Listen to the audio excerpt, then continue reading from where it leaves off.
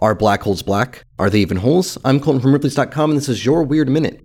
The idea of a black hole can be traced back to 1784, when English clergyman John Michell wondered aloud if a heavenly body could be so dense that even light could not escape from it.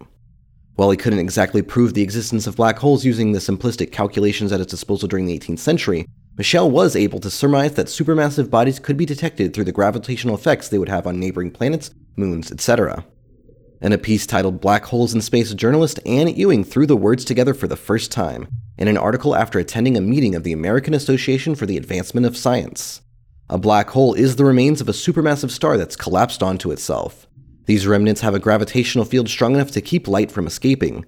If one were to look upon one of these supermassive bodies, it would look like a black hole, though it really is neither. For more strange stories, visit Ripley's.com, rate the Weird Minute if you haven't already, and tune in tomorrow for another Minute of Odd.